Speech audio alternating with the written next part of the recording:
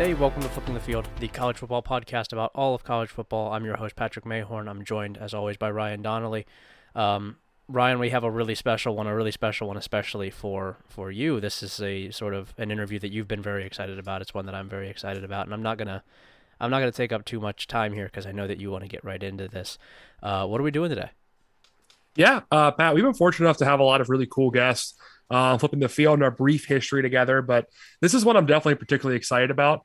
I know if you've listened to us for really any length of time, you've heard us talk about how much interest we have and kind of the internet culture that's been generated by the weird and beautiful corner of the internet that is college football message boards. You can go back to 2011 or whatever it was. They broke the story of Osama bin Laden's assassination on the Rivals board. They asked whether Tua had a language barrier in Alabama. They told you about how much your head coach is right. Your rival's head coach cheats in recruiting and everything in between. And pretty much whatever message board you subscribe to, whatever your favorite headline is, you kind of owe its existence to our guest here. So we do have Shannon Terry, the former CEO of Rivals, the former CEO and founder of 24/7 Sports, and now the CEO and founder of his new venture On3 Sports, who is gracious enough to join our weird little podcast today. In my opinion, is an indelible part of the fabric of college football and one of kind of the men behind the curtain to make the whole thing spin. So Shannon, how's it going? Doing great. Glad to be on the show today. Awesome. We're excited to have you. We have to ask you from the jump. It's the reason we got connected here, Shannon. When was it that you and Matt Zenitz first got linked in with the CIA? Oh my gosh, I love that. That kid. I think it's hard to explain, but I'm not surprised how much news he has broken. He works so hard.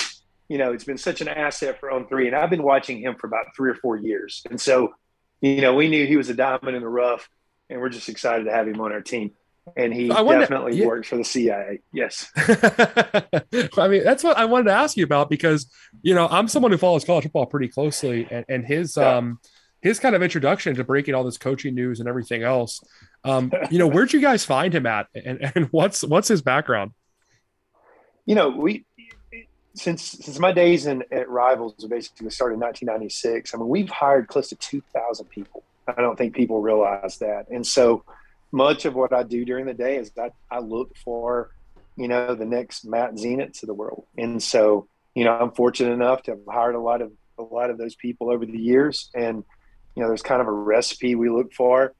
Josh Pates, a superstar in college sports. I remember finding him, from YouTube. And so when you hire as many people as we have in these 3 businesses, plus, the entertainment stuff that we've done, it's kind of what we do. And I think it's actually our secret sauce in finding people. Matt was small paper, small Twitter following, not going to do real well in an interview, but when you really get in there and you start talking to him and you see how deep the ocean is, it doesn't take long to figure out this kid's going to make it. He's going to make it big. And that's exactly what he's doing.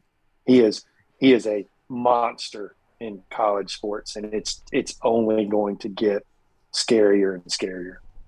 It's fun to watch for certain, just seeing.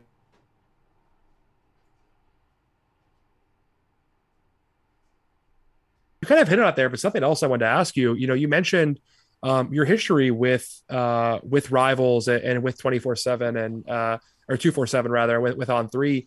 What is it specifically about college football message boards, the sports media in general, that kind of drives this interest for you, and what keeps you coming back for more? When I grew up in a small town in Woodville, Alabama. It was population 300, generations of farmers. And my high school coach used to take me to SEC football games. My parents were their farmers, so I didn't get to leave. I'd get in the van and go see games, and I love going to see. I was big. I'm a huge Alabama fan. I'm not what I used to be, obviously. 4 kids and business and work and all the things. Desensitizing in sports. But I love the passion, the pageantry of college football, and some of my best memories of a child were going to those games. And there's nothing like college sports to me. I love it. I love the contributions that our team has made to it over the years. And I know there's a lot of passion around, some of your larger, longstanding pro teams, whether it's the Steelers or, the Red Sox and the Yankees, but there's nothing like college football. I think it's the sport where, first of all, a large group of the people, went to that school or had a family member that go to school. So there's ownership. There's ownership in it. There's generational ownership in it. And that creates a passion. And then there's just so many rivalries, and they're natural rivalries. There's geographical rivalries. There's nothing like it. And it's a passion of mine. And, I'd like to think I'm good at it. And it's something that, I'm 52. I plan to work another 20 or 30 years. I think On3, I've been doing this for 26 years. And I think with On3, we've taken the best ideas from what we did at Rivals, the best ideas what we did at 24/7, some of the other media brands we've built and some of the other media brands out there. And I think it's going to be our best run, and I think it's going to be our longest run. Yeah, I mean, you hit the nail on the head, right, with the passion of these fan bases. And it's something we love on here. And it is beyond the shadow of a doubt an irrational sport, right? I mean, not any of them are really rational, but I think the specific craziness that, I always tell this story, but I was the 13-year-old kid, and I went to the backyard brawl at Pitt WVU in 2007 when West Virginia was just a game away from going to the national championship. And my uncle's a big Pitt fan, so I was wearing Pitt gear, and got a beer dumped on me as a 12, 13-year-old kid from West Virginia fans. And God love him. It was one of the best times I ever had in my life. It was incredible to see. But, I guess I am curious. Did you ever see things getting this crazy whenever you started with Rivals back in the day? Did you ever expect that the message board culture and the culture of kind of sports media around college football would grow to something like this? Well, it's hard for me to answer that question because for 26 years, I've lived every day of this, so for growth to me, I don't look at it as, you go away and you come back and, you see you see it and it's much bigger or it's much older or it's grown out of control. I mean, literally, you understand, every day I've gotten out of bed and I've looked at data reports from the previous day, and so that linear view of it makes it a little different. But what I have noticed is, because I did entertainment media, popculture.com, comic book. We've done lifestyle. We've done a bunch of different brands. Nothing is like college sports. And college sports is the one media field I've seen that goes beyond, your search and social platforms like Google and Facebook. It's where a fan will seek out a message board or a fan site, a certain author. And I always use the term, how agnostic is the user. And there's less agnosticism in this form, in this media category, than anything I've seen. And I've been in pretty much all of them. Sure. I mean, you can hear an average fan, or not an average fan, I suppose, but kind of a dedicated fan of a team, rattle off which guys on their local beat are, which one's the homer, right? And which one you can trust because he's the good guy. And which one, has pretty good info sometimes, but he's actually biased about X, Y, and Z. And it's incredible the level of knowledge I think fans have about the media on their local college football beat. It really does blow me away when you see this on Twitter and kind of like widespread knowledge of that kind of thing. You just don't see anywhere else, truthfully. But yeah, there's more inside information and scoop in that world for sure. For sure. Well, I want to hit on your new venture here because I know you guys are not as new anymore, right? You've been kind of underway now for a little bit here, but On3 is off to a really successful start. I guess, what do you view it as? What makes it different from your previous ventures, and kind of after building up those two previous operations, what excites you about being able to compete with them now with this new one? Well, there's three divisions of the business, and I've never really built a national media brand. If you take a look at Rivals, it was fan site. We did a little national recruiting. 24/7 was all about the brand 24/7. And we really homogenized, the fan site. We weren't, we didn't go out there and try to replicate Rivals, even though it kind of looked like it. But, we built that business into an 80 million revenue business and, 30, 40 million users. And so what I love about On3 is that we have a national brand we're building with guys like Ivan Maisel and Chad Simmons and Matt Zenitz. We've never done that. And their attributions On3. But then we're going in here and we're buying up, acquiring, and building these fan sites, and unlike what we did at 24/7, these things are about the fans. These look like, smell like fan sites a little more. We're more freedoms to the riders, and their attribution is blue and gold, or the Wolverine, or whatever brand that they're working for. And so that's a completely different approach. But where the real difference is, we see there an opportunity to go build the best database in sports media history. So we're going out, and our goal is to database and build kind of this IMDb, LinkedIn model for every athlete, for every sport in the world, from basically 8th grade to draft. And so that's our holy grail idea, is the database. We've got about 3% of it out. We'll be about a third completed by the end of 2022. We have 20-something engineers working to build this thing. And so that's, when you have the ability to get the kind of data that we're going to throw out, kind of data cards and the interaction with the athletes, and you've got NIL, and you've got the marketplace and all the things. That's what really excites me for this next run. For sure.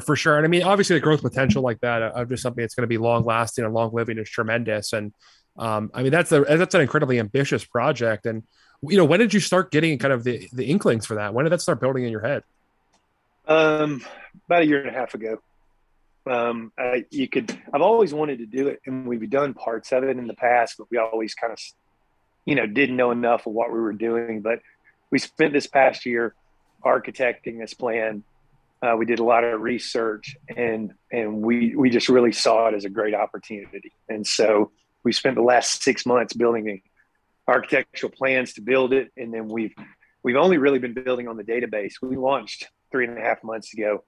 We've only really been building on the database for 3 months, and we have 400 and something different database products to release. And we've only released, I think, 7 of them to date. And we've already wireframed, architected over 400.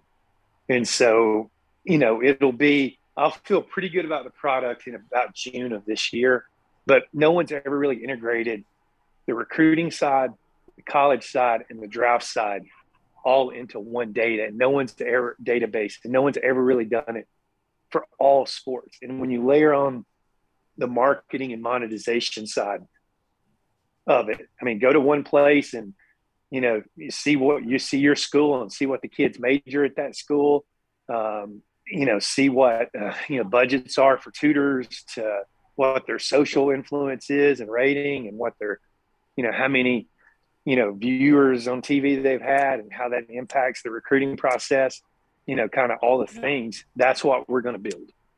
And so it transcends just where a kid's going.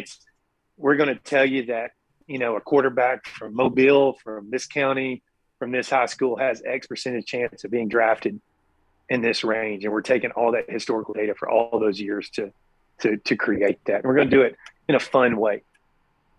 Yeah, absolutely. I mean, I think something like that too just has such like I keep hitting on here, it's just longer term potential too beyond college football media. And I'm actually excited to hear about that, because that's fascinating to follow, right? I mean, I think you guys started to pivot towards some of that later in the era with 24/7 as things kind of got built up. And I think they added some of the NFL accessibility and some of like the college profile to the high school stuff, but not nearly to the scale you're talking about. So that's kind of a fascinating development. Yeah, it's going to be fun. Well, and speaking of course, one of the major developments going on in sports media right now has just been this involvement of we've seen sports gambling companies, right, like FanDuel and Penn Casino, kind of get into the mix and make these huge splashes in terms of investment in media companies. Have you been following that? And if so, how do you feel about how they can shape kind of the future of sports media and college football media? It's just a free for all for money. I'm not a gambler, and it's not something that we played in. I think down the road we will. Mm-hmm. But I haven't followed it. I mean, truthfully, as much as most people. I've been busy. Fair enough. I've been busy trying to work with these guys to build this stuff. I can't blame you. With a project like that, it seems like it takes some man hours, so it makes complete sense. Crazy. It's nuts seeing even like a radio show like Pat McAfee's, right, launching for $120 million in a purchase, or I think the Ringer got $500 million. from Spotify and all these different tech plays and gambling plays coming into the space is kind of fascinating to me. But and speaking of here, I know you mentioned kind of the talent you scout for earlier in the process and just how you kind of are on the outlook for writers constantly. And you guys are pretty actively involved with two of our good friends here flipping the field with Jeremy Birmingham and Austin Ward at Letterman Row. Between those guys and the talent you have on hand, are there any kind of headlines or stories around college football that have been grabbing your eyes recently or holding your attention or anything kind of catching your eye? I think here's the thing that's interesting to me. I think the most is this transfer portal thing, because I think it is absolutely great for the kids to be able to transfer. And so as long as the NCAA really doesn't start issuing waivers once they've already transferred once, I think this is going to sort itself out and be a great thing. I think where this gets really squirrely and out of control is if I use my 1 year and I petition the NCAA because some hardship case and they release it, that's when it becomes, a problem again. But I think I played college sports, and I think the idea of being able to transfer one time for free, especially in this day and age where, value and so much money and so much at stake, and especially with coaches moving and changing jobs so frequently, I think is a really fair and just thing. It only is a problem right now because these kids are using their first go, coming off a COVID year. And it's only a problem if the NCAA doesn't stack up and say, you get one, but that's it. There's no circumstance you get another. And I just don't know that the NCAA, with all the, there'll be threats of lawsuits and all the things. So I'm really interested in that story. So if there's leadership there, keep these kids in check in their, in that second transfer year. That'll be interesting. The whole NIL thing is, I absolutely feel that athletes should be able to extract value for their influence, their presence. Everyone else in the society does. These kids have opportunities. There's no reason they shouldn't be able to do it. Now, where that is going astray quickly has to do with, these booster groups that are putting together, these packages for basically doing nothing. At the end of the day, we all have a value, and some of us are overvalued and some of us are undervalued. But when the value is egregious, that's being attributed to these kids, that's where the chicanery and the problems come in. And so the NCAA is going to have to figure out how to manage that. And then we hope to be able to do that. We think we can we have a team that's building the algorithm, and we think we can set the market price of what these athletes actually should be worth and what they're fairly, should be paid.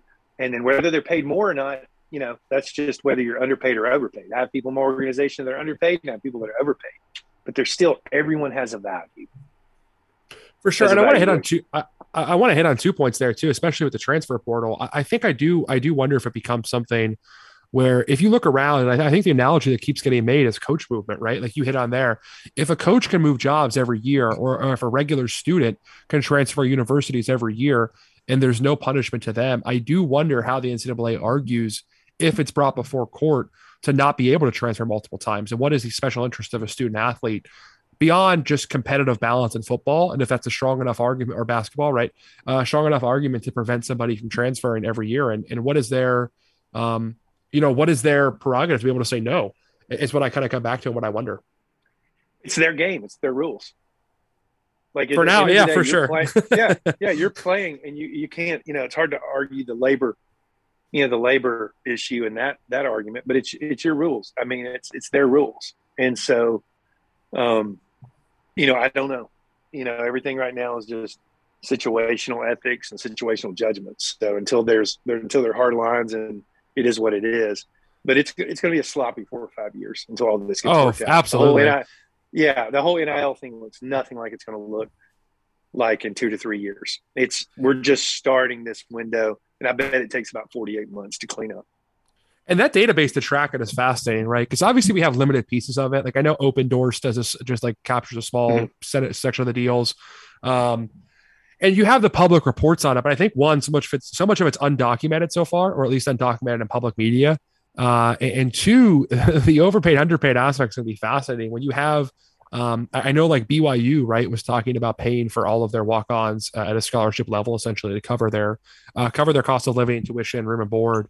I know, of course, the Texas and Texas A&M boosters are kind of building out what amounts to like an extra cost of living stipend for all of their student athletes, right, where everyone gets a certain amount of cash per year, no matter what they do in performance. And I wonder if something like that is sustainable, what the future of that looks like, especially as we find out, as you mentioned, how many kids are going to transfer, right? Like if a kid transfers after year one and never sees more than 8 snaps in the field for you, why pay him $50,000? Or if he's Quinn Ewers at Ohio State and he takes 2 snaps to do 2 handoffs, why pay him $1 million for NIL? Is that worth it for a business owner to invest that money before an athlete gets on the field? And how much of the investment's even rational, right? Like, is it even an investment, or is it just a way for a booster to pay for his team to be better? Markets always adjust, Mm-hmm. Markets will adjust. They will find the overpaid and the underpaid. And at the end of the day, the kids are going to have to also understand that. When you put a price on a job and it's clear, there's a certain expectation. That hasn't happened to date. I hope that they can figure it out so that it's a true marketplace and not a booster-led, pay for nothing. And and if you're going to do the booster-led pay for nothing, then you're going to have to really report it all and set some form of a salary cap. But I really hope it is.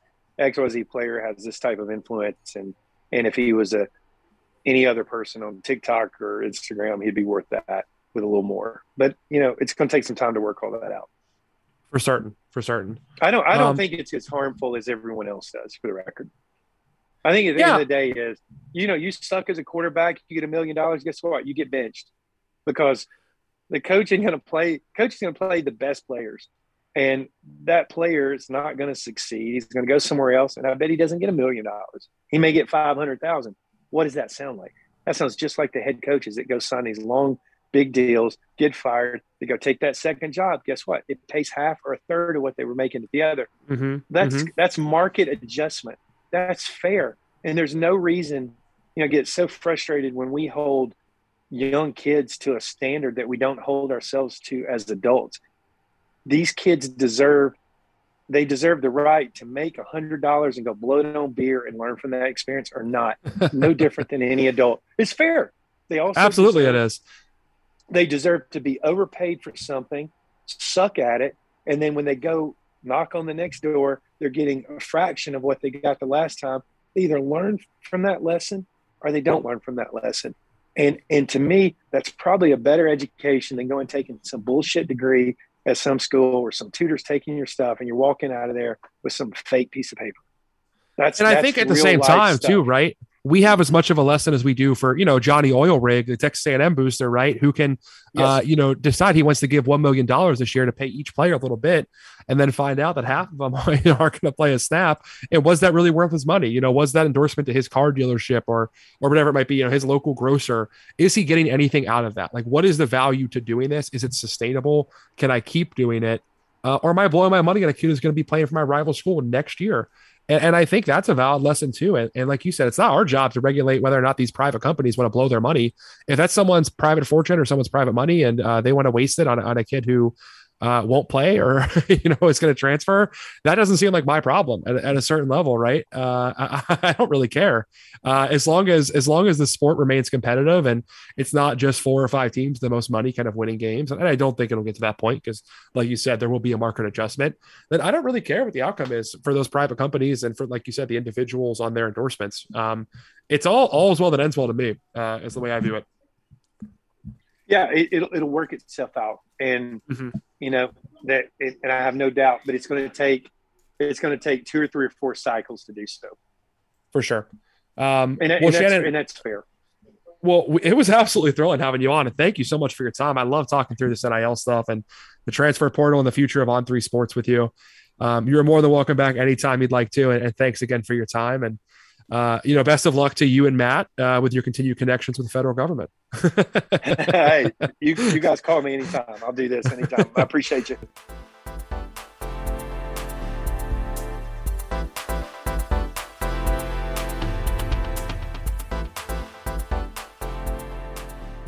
back now. We'd like to thank Shannon again for his time. You can find all of his business ventures over at On3 Sports. I think a lot of people who listen to this are well aware of On3, and obviously Shannon, as Ryan mentioned, is a kind of integral part of modern college football. So we'd like to thank him again. We are going to talk. You do have to wonder what kind of bump On3 and 24/7 will get from having the Flipping the Field endorsement. That's why we brought him on, is to get the so that we could shout out a little known website that we just like everybody just to check out. They definitely don't have 20 to 30,000 times more subscribers than we do. Listen, we could have any number of subscribers. It's impossible to say. But we're going to talk a little bit of recruiting stuff now, which I think is sort of on par with a lot of the message board stuff that's been discussed already. It's been a wacky one, I would say, for early signing period. It seems like it's always going to just be kind of like this, but we have some big storylines to talk about. We're going to do in February a more complete recruiting show. I think we have a kind of unique idea to look at certain classes beyond just the rankings. But for right now, we're going to just talk some of the headlines. And I think that the big headline, and the one that I'm sure most listeners are familiar with, and is, I think deservedly so, the big story, Travis Hunter flipping from Florida State to Jackson State, joining Deion Sanders' class. I was enthralled watching this yesterday as it sort of unfolded. I think a lot of people checked into the Fire Mike Norvell Twitter space, which was great. But this is I don't think I've ever seen anything like this. This is completely nuts. I was stunned. I can't say I ever imagined this happening. Of course, there's like the behind the scenes stories of whether or not Barstool Sports and Penn Casino paid like multiple millions of dollars to make this happen, which is very funny if that's what happened. Right, but at the same time, I can't imagine it's like they're outbidding the entire Florida State booster group, right? It seems like he wanted to go play for Deion Sanders, and it's shocking that he made the move. Like I cannot believe it, and I don't know what to say. Like I just cannot. I don't think in my wildest dreams I ever imagined something like this happened in college football. Yeah, this is like something that happens in college basketball a lot of the time. Not a lot of the times, but it has. Not a lot of the time. Yeah, no one at this level's ever played for an HBCU, like right? Sometimes in basketball, you'll see a guy will go down there, and it hasn't really worked yet. Like there's not been a guy who really it broke through or anything, and obviously that's a fairly new thing, but. And also, basketball is a much easier sport to do that in football. Yes. Yes. There's a lot more the impact that one player can have on a basketball game than one player can have in a football game. Yeah, and so like I really we're in kind of uncharted territory here. I don't know what it was exactly that got him out there. I think that the Barstool thing, certainly there's something to that, obviously. To which I say, all right, cool, whatever. I don't really care. Sure. It's just do what you got to do. And I think especially too, like with your role on Pardon My Take, I have to assume it's pretty big for your brand personally. Yeah, I'm both guys. I do both voices, and I just go back and forth. Dude, real quick, I don't know if you were in that space at all, that Fire Mike Norvell space. Oh yeah, dude. What did that guy do to become famous? Because he's one of the least funny people I've ever heard. That big cat guy, what a freak. What a terrible guy. Yeah, he was just on Barstool from the beginning. That was his thing. He was just like one of the first guys at Barstool. This guy sucks. I don't think he's funny at all. No. The only time he's good is if you catch him on a podcast, the guy who's much less funny than him. Okay. Like Ryan Russillo. Like when he's on Ryan Russillo's podcast, he's funnier than Russillo. Great. So he's like good in that environment. But yeah, I don't really get the appeal either. I listened to like 6 episodes of Pardon My Take in like 2016 when it was big. Yeah. And I don't that was about it for me. Yeah, I think I didn't really I've seen enough. Yeah, I can't say I really got it. I don't really understand. I mean, I think PFT commenter's funny on Twitter. Yeah. But not everyone who's funny on Twitter translates into a podcast, as people can tell from our podcast. Mm-hmm. Yeah, we actually have the opposite thing going on. We're only funny on the podcast. We don't do anything that anybody likes on Twitter, which is, I think, how it's a better way to be, certainly. But yeah, I enjoyed him continuously getting kicked out of the space for not being funny. I thought that was good.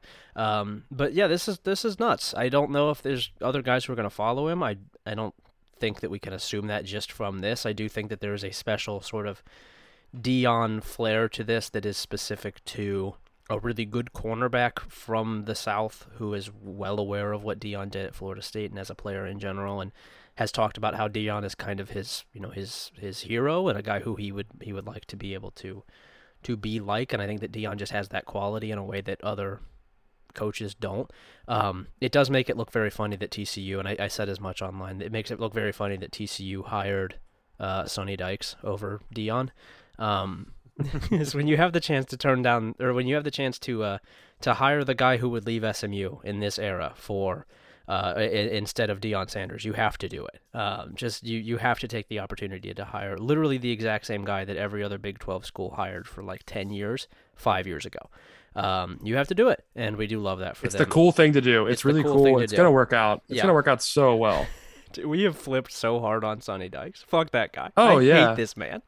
I think we probably have some new SMU listeners, by the way, because they were like out of the woodwork, like 70 SMU guys were favoriting my tweet about hating Sonny Dykes. Yeah. Not sure where that came from. It didn't have any retweets, so they're just organically searching Sonny Dykes' name and hating on him. So, and then whenever Loser runs the TCU SB Nation account, I always, no offense to any of our SB Nation followers, but I forget they still have blogs sometimes. It's cool. It's cool to still do that in 2021. Classic move. Yeah, no hate to our SB Nation guys, but that's tough. It's a tough look. But we're just different. Yeah. Yeah, we're built different. I work at a newspaper that is really only like one half step up from an SB Nation blog, but who's to say? I'm kidding. Don't get mad at me. I think this is as an actual like football thing though. I think it's very cool. I'm excited to see what this looks like. Jackson State is already really good. I'm curious how long Deion is going to stick around, just because it seems like he has larger aspirations. He has just staked his claim for the Florida State job on national television, which I think is a power play. But this kid's really good, and I'm interested to see what he does in Jackson and what he does against other SWAC teams. I hope that this means that these teams in Jackson State specifically get more television time and national attention. I think it will, because they're really good and they're fun to watch, and I'd like to be able to see more of those games. Yeah. I mean, have you watched Travis Hunter play? Have you had a chance to watch his a little bit? He is a freak from what I have seen. He is honestly like probably the single best player in the country. Actually, I know he's rated as, and is also like the best pure football player I've seen in a while. Mm-hmm. The shit he does on a football field is just like unbelievable to me. Yeah. I can't imagine like seeing another. Oh my God, I don't know. You just watch that shit happen, and it is. I can't wrap my head around it sometimes. The way this guy just fucking blows people up at his size. Yeah. And the way he plays both ways the entire game, just an absolute animal. Shout out to him. I don't think Jackson State will be good. I do think, I know we talked about it, like you're a big Deion guy. I believe you called Deion the ideal modern coach. Yeah. In our DM. I don't think I'm quite there yet. I do think you do have to be able to coach football as well as recruit a little bit. My man is 11-1. My man is playing in the Celebration Bowl. He went 11-1? Yeah. Oh, I didn't realize that. Yeah, I was just talking purely out of my ass. Yeah, I was firing right from the hip. They're in the Celebration Bowl. They're going to win it. Okay, that's cool. That's actually pretty cool then. Deion should be the Florida State head coach next week. Yes, he should be the Florida State head coach. He rocks. Like this man is bringing 4 stars, and that's what he did. Yeah. He just took Mike Norvell's job on national television. Yeah, he did. Yeah, he stole Mike Norvell's job from him on television. Like, this is over. This is done for Mike Norvell. You can't. And he pissed on him when he did it too. Yeah. He did it in a rude way. Yeah, you cannot come back from this. The kid throwing the hat away. Oh man. Kid who was committed to Florida State for years, and you come in and say, "That's mine now." Never mind. Could you imagine how embarrassing that is? Oh my God. Ugh. If you're Mike Norvell, you're just like you're not falling asleep for days. This is miserable. This is a miserable experience. You're just thinking like, oh my God, this like the whims of a teenager just cost me like a $7 million a year job because he didn't like me as much as he liked Prime. Man, that's tough. That's so But tough. At the same time, what could he have possibly done? Nothing. Right? Like there's nothing you can do about this. There is no way. You cannot overcome Prime if you are Norvell in that situation. There's no way to do it. It is literally just like, this kid has indirectly told you, I don't like you or respect you as much as a man as I do Deion Sanders. That's just a kid who you have worked to establish a relationship with for 2.5 years. Just like, well, you're nice and all, but you're not Deion Sanders. And Mike Norvell knows he will never be Deion Sanders. He cannot be Deion Sanders. And the funniest part too is like, did you watch Steve Wiltfong breaking the news on 24/7's like live thing? I did not. You could just see it on his face how anxious he was. Like it's something he has to report essentially because it's such a big deal that like you can't not report it if you're hearing about it. Sure. But also how stupid he could look if Travis Hunter was just messing with everybody by reporting that Jackson State might flip the number one player in the country. Yeah. If it doesn't happen, everyone's just like, okay, clown. You know what I mean? Like, just a very dangerous territory to be in. And you can see the anxiety in his face. He reported it. Very fun to watch. Dude, this was also, it's sort of a similar situation. And we haven't talked about this a ton. I don't think we need to, but it's sort of a similar situation to the guy, Chip Towers at AJC, who reported the Dan Lanning to Oregon thing, and it wasn't immediately confirmed, and like a bunch of people outright denied it and said like, this is not a done deal yet, and he ended up being right. But man, that is a terrifying proposition there to report something, and like, obviously it's like that with anything, but with news that significant, like especially this one, that is just, I'm mortified even thinking about it. Like if you get that wrong, that's it. Like that's it. You got to go into hiding. Yeah. Like if you were talking about a player and you put like the equal sign equals on him and you were just wrong like 60% of the time for like 5 years in a row, it would have to be so embarrassing. You just wouldn't be able to keep doing media. Yeah, dude, you'd never be able to get back into it if you were like caught, paying a long snapper to give you practice tape or anything like that. You could never get back into it. I don't think we need to say allegedly. We might. Oh man. Yeah, but couldn't be me. That's all I have to say. Could not be me. All I have to say is, how are you going to hate from outside of the press box? You can't even get in. Next up here, I think that's all we have on Travis Hunter. This rocks. I'm all for it. I think it's very cool. Yeah. You have here 20 of the top 100 prospects in the country in the 2022 class remain unsigned. This seems kind of like a shift of sorts. It's been, in the last couple of years, the early signing period, pretty much everybody has signed. There's a lot of guys who didn't this time, and I think that it kind of feels to me like everything's sort of normalizing and players starting to realize like, okay, I have a little bit more leeway here. Well, I think we're going to talk about it in the offseason, so I don't want to give too much away, but I do think that we need to just get rid of this early signing period, right? There's no point to it. Sure. Yeah. Just have the early signing period in August for players that are going to enroll early, and have the regular one in February for everybody else. That's all we need. Yeah. I think we don't need anything else. And like even just like, making it so that more guys can enroll early if they'd like to is would be fine too. Like not making it so that it's limited based on how many scholarship guys are guaranteed to leave. I think that would be fine too. Just this is bad. This is not a good way to do it, I don't think. It's not working. Yeah, whatever they're doing, it's not working, and we need to get rid of this. By the way, I'm gonna let you know this just for our listeners there. I'm having very chill vibes the podcast today because I'm browsing through tie-dye t-shirts while we're podcasting. Nice, we love that. I'm sorting through the top 2022 recruits remaining, and it's interesting. That's cool. It seems like every single one of them is projected to Texas A&M. Do you know anything about this? It's unclear why that could possibly be or what could have caused that. Dude, but they're going to bring in like 45 guys, and like 10 of them are 5 stars. Yeah. This is a psycho class. But aren't they all at like 3 position groups? Like, yeah, are they just pretty much only getting defensive linemen and like running backs? It's not a bad way to do it. Yeah.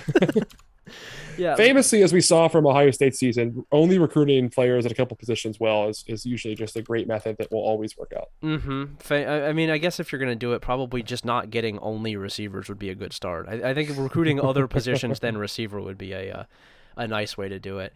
Receivers in like the top 4 positions you want to recruit really well, though. Sure, but you should recruit other positions, I think. You should recruit other positions. I don't disagree. What is the hierarchy here? Probably both lines in some order. Quarterbacks, wide receivers. I think I'd probably put And corners above wide receivers, actually. I would definitely do put receivers above corners. Why? Because I don't know, like the best corners in the country. First of all, like I think a college corner does not they don't really develop as quickly as receivers do. A receiver is great as a freshman a lot of times. For like most corners take a couple years. I think Derek Stingley is a rare exception. Yeah. And also great offense beats great defense. It has for years. Sure. But I think probably then some order of wide receivers, corners. I think yours is a fair argument. And then beyond that, I don't know if there's really a ton like hybrid linebacker, safety, some sort, running backs in there. If you recruit a tight end, I have no interest in you as a coach. You are a Mickey Mouse coach. No tight ends. You're not serious. Mickey no Mouse. Tight ends. Yeah. We need to. I saw it. God, I'm just embarrassed to even say this out loud because I just know you're ready to use this for the next 6 months in the off season. People were talking on the message boards today about the idea of Keenan Bailey, Ohio State GA, being promoted to coach the tight ends. Yes. So they could get better at recruiting tight ends.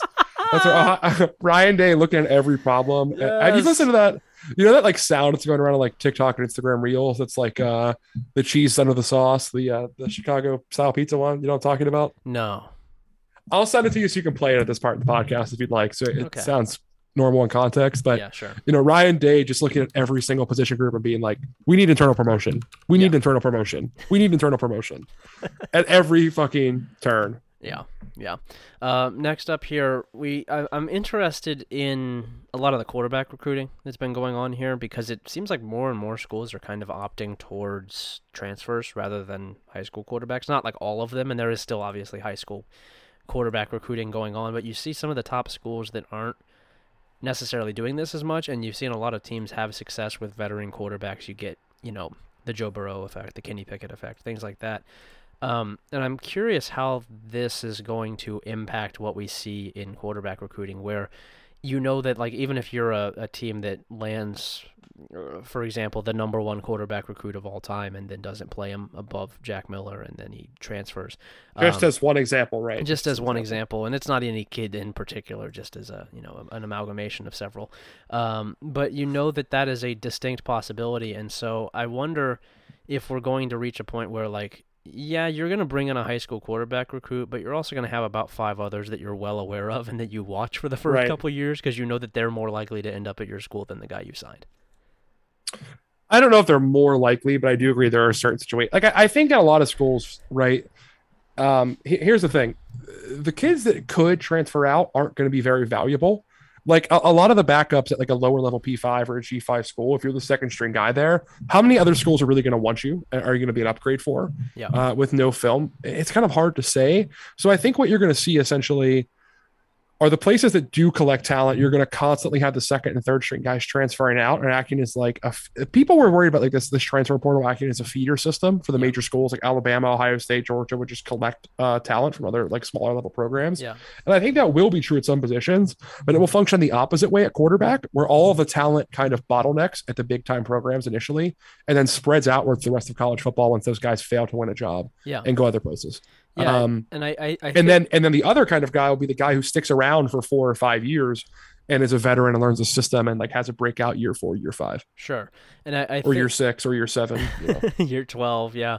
I think that the sort of spread from the transfer portal of quarterbacks and of some other positions, we've seen this happen elsewhere as well, less so, but I think that's a net positive for college football. Like it in a large way, obviously having guys with the ability to transfer is a net positive, but beyond that, like I think quarterback play is going to get better because of that around the country. I think we're already kind of starting to see that. It's this year wasn't a fantastic example, but I do think that like more talented players in more places is a good thing for the sport, because bad quarterback play in college football is really, it makes everything really hard to watch. It can make an entire season just very hard to watch, even if everything else going on in the team is fine. Like look at this Texas A&M season. Not fun to watch these guys play because of the quarterback position, because of some internal issues with how Jimbo runs his team. But I think that more internal issues being Jimbo's there. Yeah, being Jimbo Fisher is there. But I think that more talented quarterbacks in more places is a very good thing for college football. And you look at just on this, this list of guys, and I'm not going to immediately predict that these guys will transfer, but like Malik Murphy at Texas is walking into not a great situation. Oh, there's no way that guy ever plays at Texas. Nick Evers at Oklahoma it's going to be an uphill battle. It's more like Nick Nevers. How about that? Get him. Gunnar Stockton at Georgia has to convince Kirby Smart that a 4-star quarterback is better than a 2-star quarterback, and that's always going to be a very difficult task.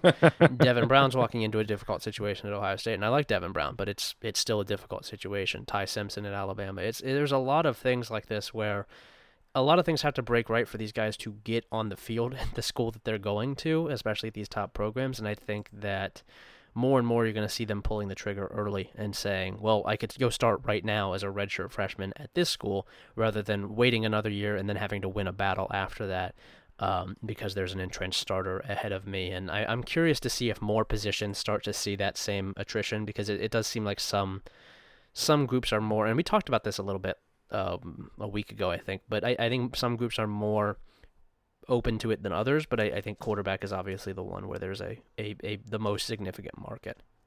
Do you think I could pull off a cervical cancer tie-dye t-shirt? Yes. Okay, cool. Yeah, I think that running backs are also a position group where I think the idea of like miles on the tires is starting to kind of wear off among running backs, and we're like, the answer isn't that running backs are devalued. It is in some sense. Like, yes, like running backs number 10 through 50 in the NFL are devalued from what they used to be. Yeah. But the top 10 guys are as good as ever. And I think maybe you just want a chance to showcase that you are the dude. Sure. And I also think that going out and getting an established running back is a position where doing that is really viable and attractive in a lot of spots, because like we saw with Ohio State last year, really needed a top tier running back, went out and I don't know if I'd call Trey Sermon top tier, but went out and got a really good running back who it could You need a running back who makes you shed tears with how bad he runs. Okay. But they plugged that into the offense instead of Master Teague, which is a positive for Ohio State. And I think that there are a lot of schools for whom grabbing a ready-made running back is very appealing, and for those running backs, getting pure number one time is appealing. And I think that is it's the same thing with quarterbacks, but I think it's even more likely that you'll have guys like that hit at other positions because quarterback is so hard to predict.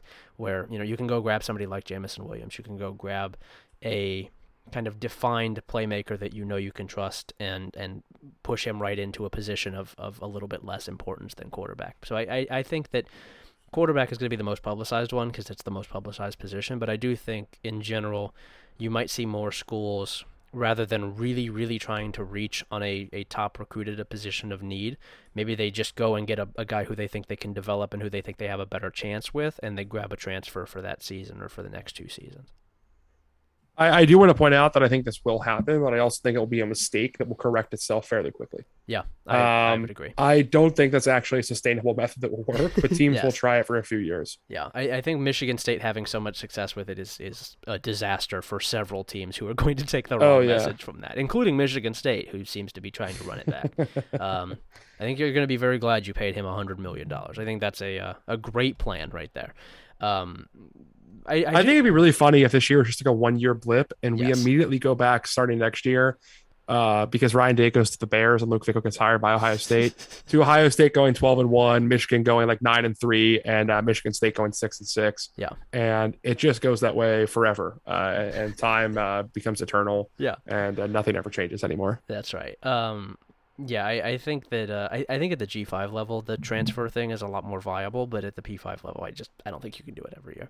All right, biggest winners of the recruiting cycle so far here. We've got some schools on here that we don't usually like. There's one that we do, and then 2 that we really don't, or one of us really doesn't, and then one that we're kind of indifferent on. The one that we really like here, no surprise, Kentucky. Man, Kentucky is just recruiting its ass off, really. Like, what an impressive job they have done out there. 4th best class in the SEC, which is nuts.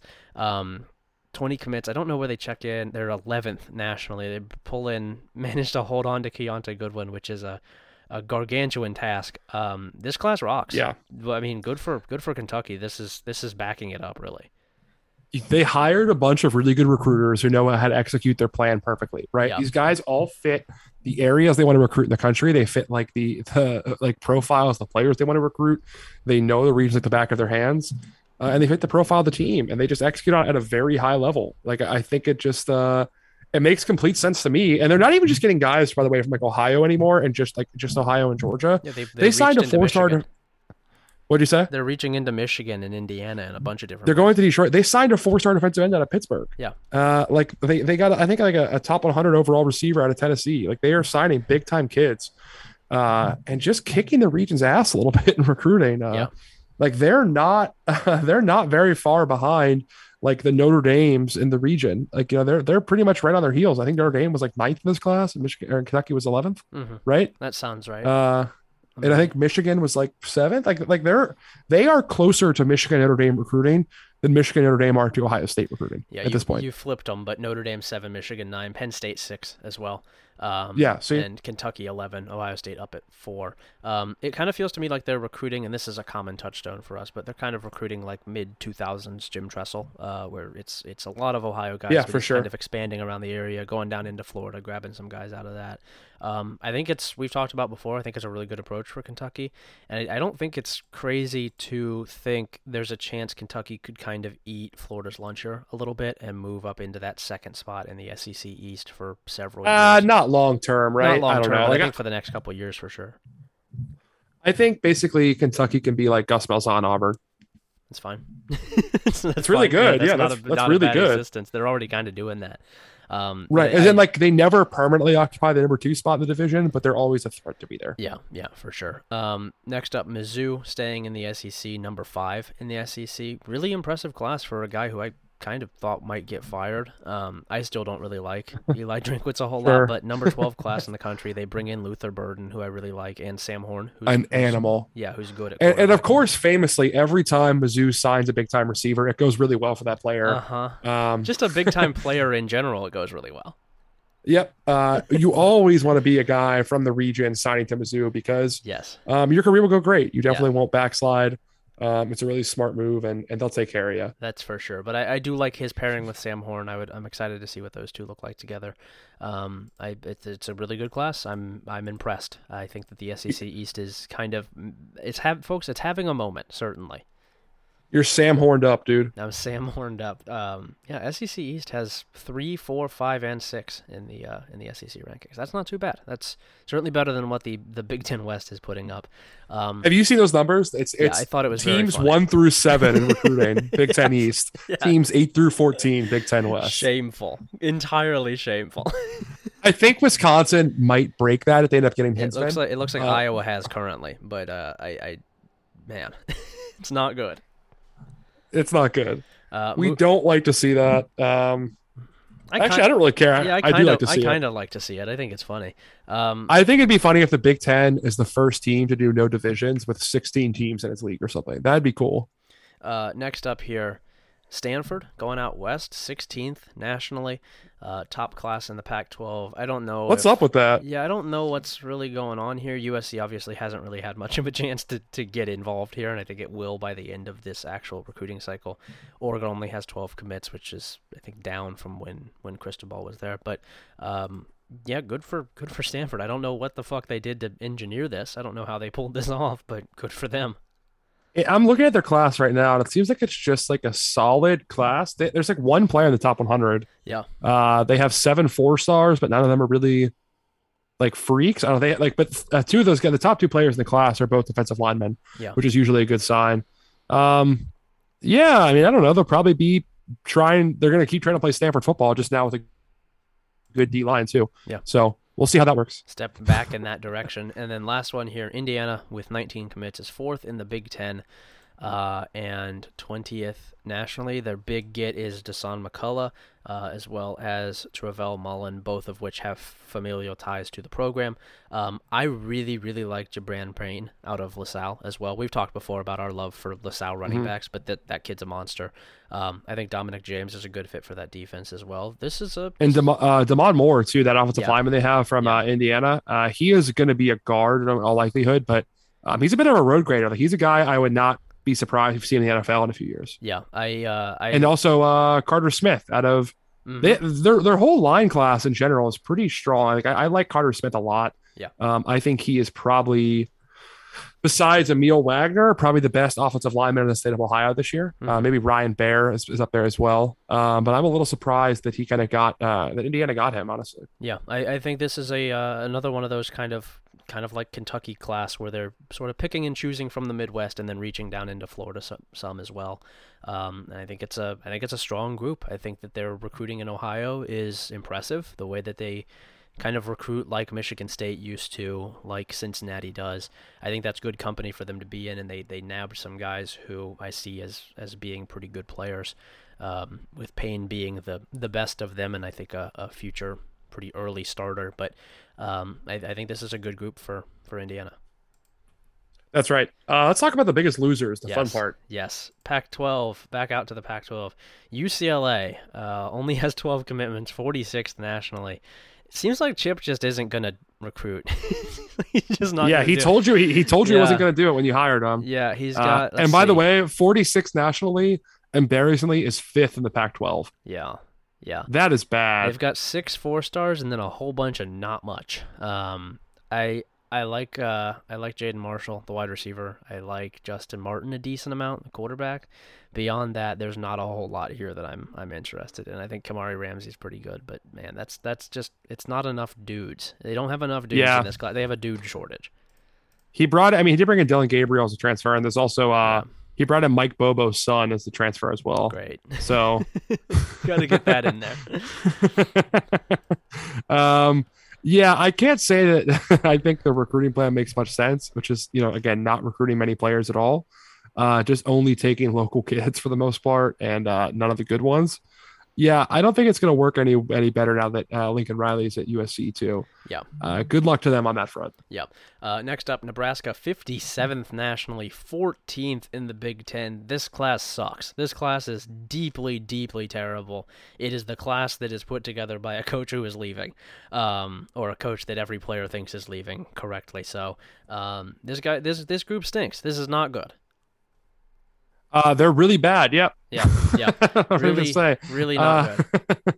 If I am a coach in the Big Ten, I am just eating Scott Frost lunch every day. Mm-hmm. But here's the thing. I think he will become a head coach again at like 55. He'll have like an Ed Orgeron style renaissance, where he just absolutely sucks shit at his first job. Made perfect sense for him. Yeah. And then he will come back and find another job that makes perfect sense for him. Like, he'll win a national title in Iowa or something. Yeah. I think he's probably going to go straight to like a G5 job, and I think he's going to do well there. I just don't think he's a good P5 coach.